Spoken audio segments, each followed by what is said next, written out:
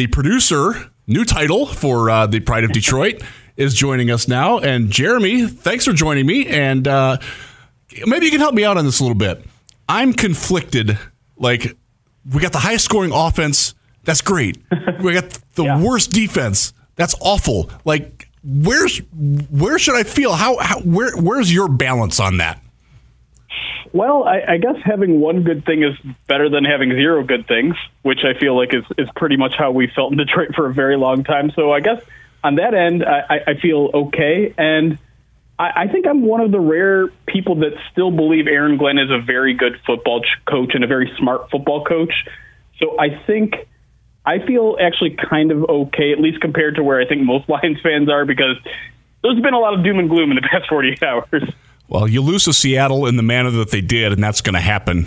Geno Smith lights you up. But I've come up with some things that I think may be able to help fix the defense. Do you have any great ideas of how Aaron Glenn can prove to you that you're right, that he is, in fact, a good football coach?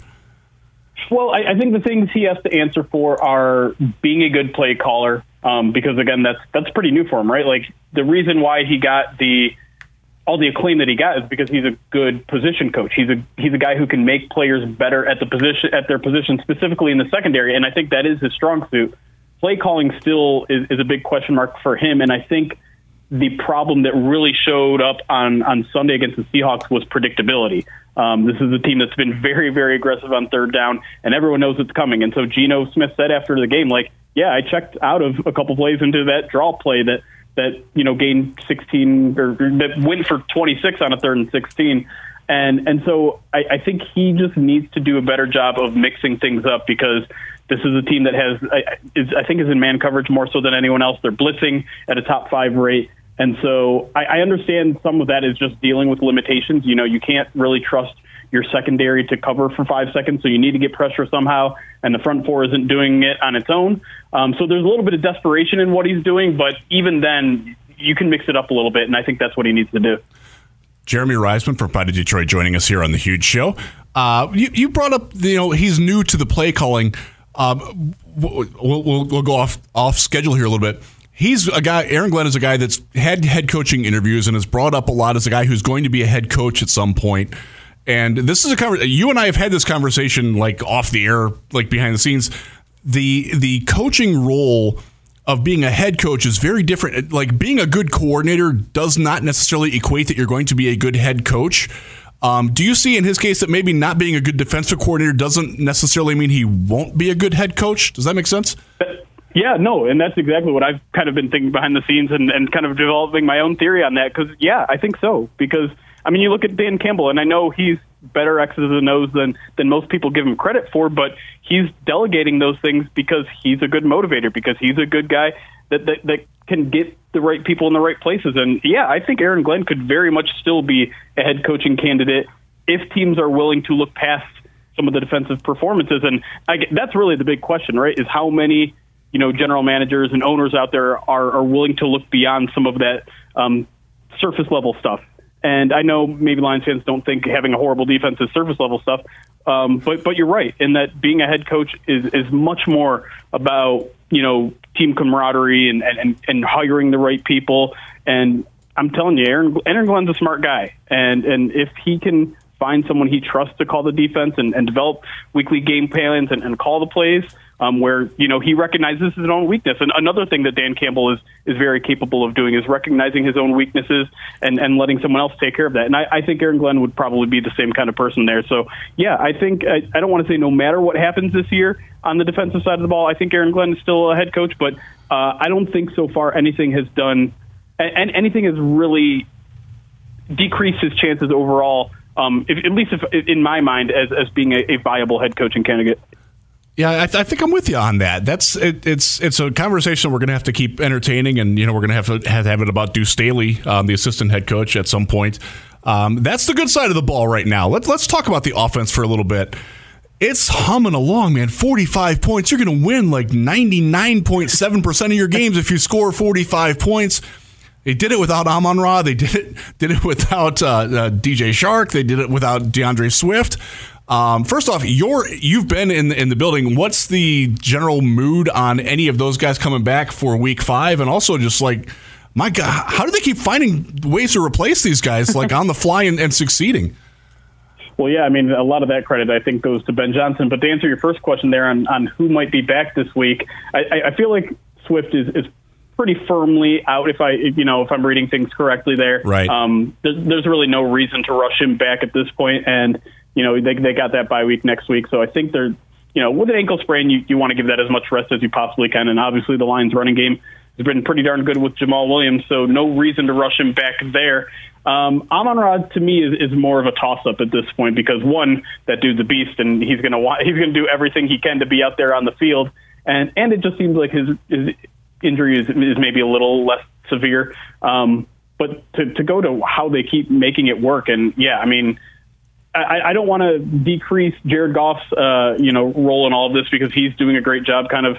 He's been good, man. He's been good. And I think maybe one of the most surprising things about his game is being able to navigate the pocket because that was something he was just got awful at last year. And even the first couple games of this season, I was like, yeah, he's still trying to do that spin thing that isn't working and taking maybe some unnecessary sacks. But he's gotten out of a couple messes here and kept his eyes downfield and made a couple big plays there. So, I do think the Lions' offensive skill positions are just a little bit deep. I mean, a lot deeper than they were last year. They're basically dealing with what they were dealing with last year, and now Jared Goff kind of has that that rapport with guys like Khalif Raymond, with guys like Josh Reynolds, with guys like Quintus Cephas, even though he suffered an injury. And in a lot of ways, T.J. Hawkinson just kind of fills the void left by Amon-Ra as that guy that he can trust up the middle to throw it at any point in any play. So it's really remarkable. And really the thing I go back to on Sunday is there were so many times in that game where it's just like, oh, okay, well, this is where the game blows open, right? Jared Goff throws a pick six. Well, game's over. Now they're going to lose by 20. Oh, that, the refs make them redo a third down and they score a touchdown that, well, the game's over. Well, it was never over. The Lions offense kept them in that game. They kept bringing them back to the brink. And if they recover that onside kick, which they were pretty darn close to, they probably win that game. So it's really close. Kind of remarkable. Yeah, it's remarkable how much the offense kept them in that game in a business in a game they probably had no business in staying in. Yeah, and you see like you have your kicker making his Detroit debut, missing 2 extra points. His onside kick was actually pretty nice, and the officials. It was so nice that the officials threw a flag even though there wasn't a penalty on it. Have you ever seen a game where 2 flags have been waved off by the referee? That was crazy to me. Yeah, that was bizarre, and it took a long discussion. They took long discussions about everything, and in some ways, I almost prefer that because, like, listen, you have a discussion. If someone throws a flag and you go up to him and says, "I didn't see it that way," and you have a discussion and get the call right, sure, fine, that's great. But when it happens 4 or 5 times a game, it's just like, okay, it feels like this. This officiating staff has never actually officiated a game together. What's going on? There's no cohesion. Everyone is seeing the game differently, and then by the time that third down redo thing happens, it's just like, okay, the wheels are falling off here. Someone needs to get it together and make this game hum along. Yeah, I still don't understand what all happened there, and the explanation that we got from referee Clay Martin just didn't do it for me. But hopefully we won't see him again for a while. And Seahawks games with the Lions, as we know, always have a little bit of controversy. Remember 2015 and KJ Wright batting the ball out of the back of the end zone. Oh, thanks for that. Yeah, now we're both shaking in anger. Jeremy Reisman from Pride of Detroit joining me. Jeremy, we heard this week Levi Onwuzurike. Doesn't sound like Dan Campbell expects him to be back anytime soon. What's your read on the situation there? I have my theories, but you've been in the building. I haven't been in the building since the final day of training camp. So I'm curious what your vibe pulse is on what's going on with Levi-O, and also if there's any thought on what's going on with Josh Paschal. It sounds like his clock's going to get started, so we maybe have a good news, bad news type situation there. Yeah. I mean, even when the question was brought up about Levi, you could see Dan take like a big sigh, and he wanted to say more, did he not? Yeah. It seemed like it, but he's just, I don't know if he's tired of talking about it or he's just frustrated by the whole situation or depressed by the whole situation, but it is not good. And I keep telling Lions fans that at this point, anything that you get out of Levi, one single game you get out of Levi is above expectations at this point, because I think, back injuries are what they are. And considering the Lions started really optimistic this offseason about where he was, about how he was getting his strength back, and how that immediately went away when he gets injured on the first day of padded practice, and just no movement since. Just no improvement since then. It's been what? It's been 6 weeks since then. Yeah. We were there. Like how did we didn't even see the mechanism for how he got hurt. He just sort of wandered off after a rep. Yeah. And so I don't want to call a guy's career a year and a half in, but like I said, I just think expectations at this point are you're not going to see that guy for a very long time, maybe not ever. Like I certainly wouldn't expect him to play this season, and with the back injury that seems so easily re-aggravated at this point, anything you get out of that guy is a bonus at this point. But to bring to Josh Paschal, it does seem like it's headed in a really good direction there. Dan Campbell said, he pretty much expects to activate him this week. We'll see him practice tomorrow if things go as planned. And then, the Lions have that 21-day window then to decide whether to activate him or shut him down for the season. No reason to expect that they're going to shut him down for the season. They could certainly use the help on the defensive front. But he did say on the radio this morning that it's probably going to be a couple weeks. They're not just going to throw him in there, which makes sense. He hasn't practiced since OTAs. He's a rookie. There's a lot for him to learn in a very small amount of time to get him ready. So, I maybe circle that Dolphins game right after the Cowboys game is maybe his first one. I can live with that. That's progress. By then we'll have John Kaminsky back. We could actually have a full defensive line at some point. That'd be nice. Right. That was the whole idea, right? I know Brett Holmes has come under a lot of fire, but I think the plan was solid. He built up a really strong, deep defensive line. It's just he seemed to ignore some of those injury issues that have now started to bite him. And he's also gotten unlucky. Romeo's injury is unlucky. And I would even say Paschal's injury is maybe a little bit unlucky, even though that's a re-aggravation from something he was dealing with at Kentucky. So a little bit of bad luck, but hopefully by the end of the season, we get to see what maybe the full picture looked like, but that's, of course, assuming that everyone else stays healthy until then, and we know that's probably not going to happen. That just hasn't happened, and losing Tracy Walker was such a devastating blow. He was, for those of you who don't pay attention to the secondary as much, except when they're getting beat, Tracy was the glue guy. He was the guy that made sure that everybody was where they needed to be.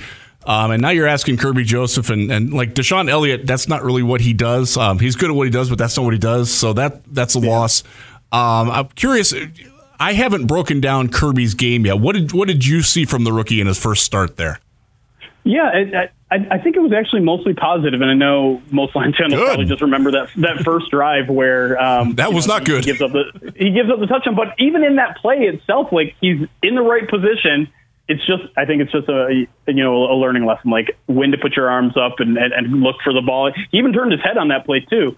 But yeah, no, I think he's starting to settle in a little bit. But yeah, it's going to be a while. There's still a lot of communication breakdowns. I think him and Amani had a play where one of them was wrong. It's hard to really know without knowing the play call there.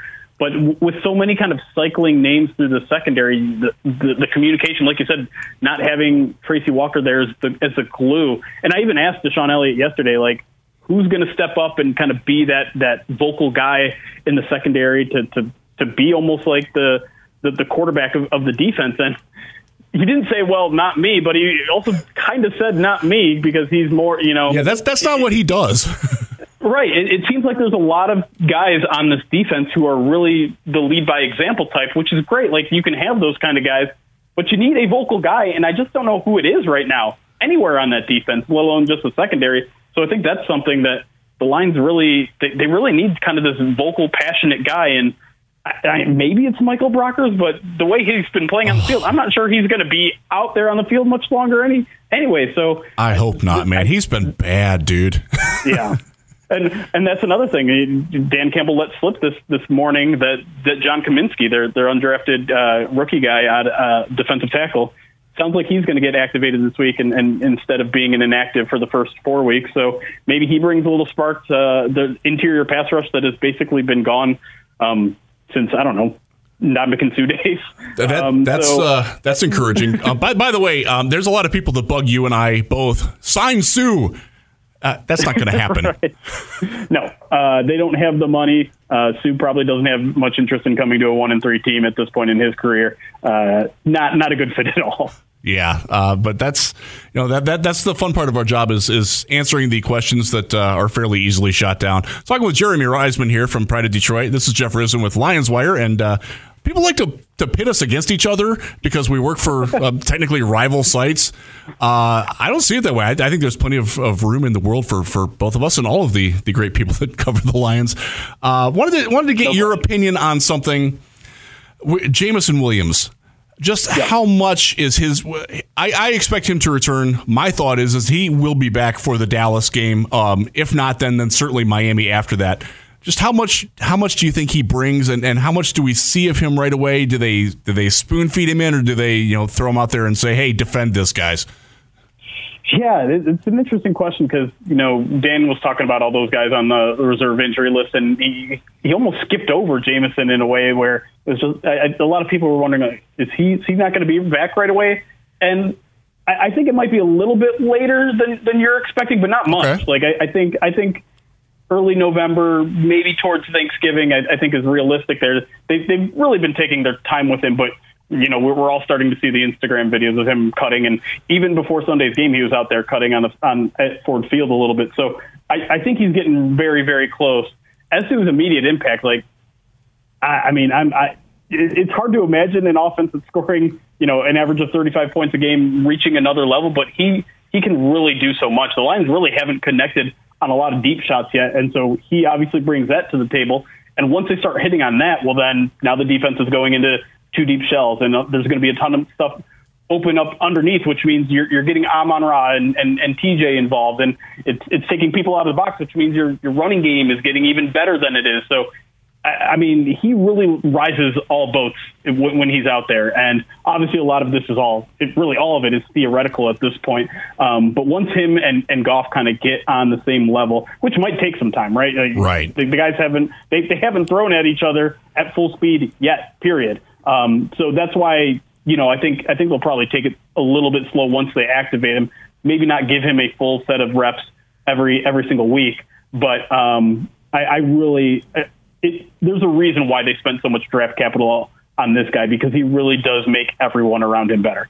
Yeah, and I kind of like the idea of having him debut against Buffalo on Thanksgiving at home. That I like. That'd be great. That's fun. Get you out of here on this last question. We got the Patriots this week, and there are still quite a few guys who were coached by their offensive. He's not their coordinator, but Matt Patricia runs their offense. How's the sense in the building of the guys who were here during that time? Is there extra incentive? Are they chomping at the bit to get back at him, or just the general vibe of the guys? Tracy Walker's obviously out, but there's guys that were here when he was here, and now he's gone, and they're very happy that he's gone. Is that a big thing for them this week, or are they trying to downplay that? I think they're going to try to downplay it mostly. There really isn't as many leftovers as probably you'd think. I think you're right that Tracy Walker would probably be the he would be the most likely to try to rub it in. Yeah, and unfortunately, he won't get that opportunity. But yeah, no, I think the Lions they really try to avoid talking about that era as much as possible, and not in a way that's necessarily disrespectful or trying to ignore what happened, but almost in a way that's just we're past that. We don't want to be petty. We have our own identity now. We don't need to identify ourselves as people who were, mistreated by this regime. We're treated fine now, and that's what's important. So let's focus on the here and now. And I think that makes a lot of sense. But yeah, behind the scenes, there are definitely some guys that are we got to stick to this guy, 100%. You don't forget about someone who, let's be honest, this guy ruined some NFL players' careers, and absolutely that have absolutely not recovered from it since. So. Yeah, there's going to be some undercurrent with a few of these guys, but I think for the most part they're going to downplay it all week.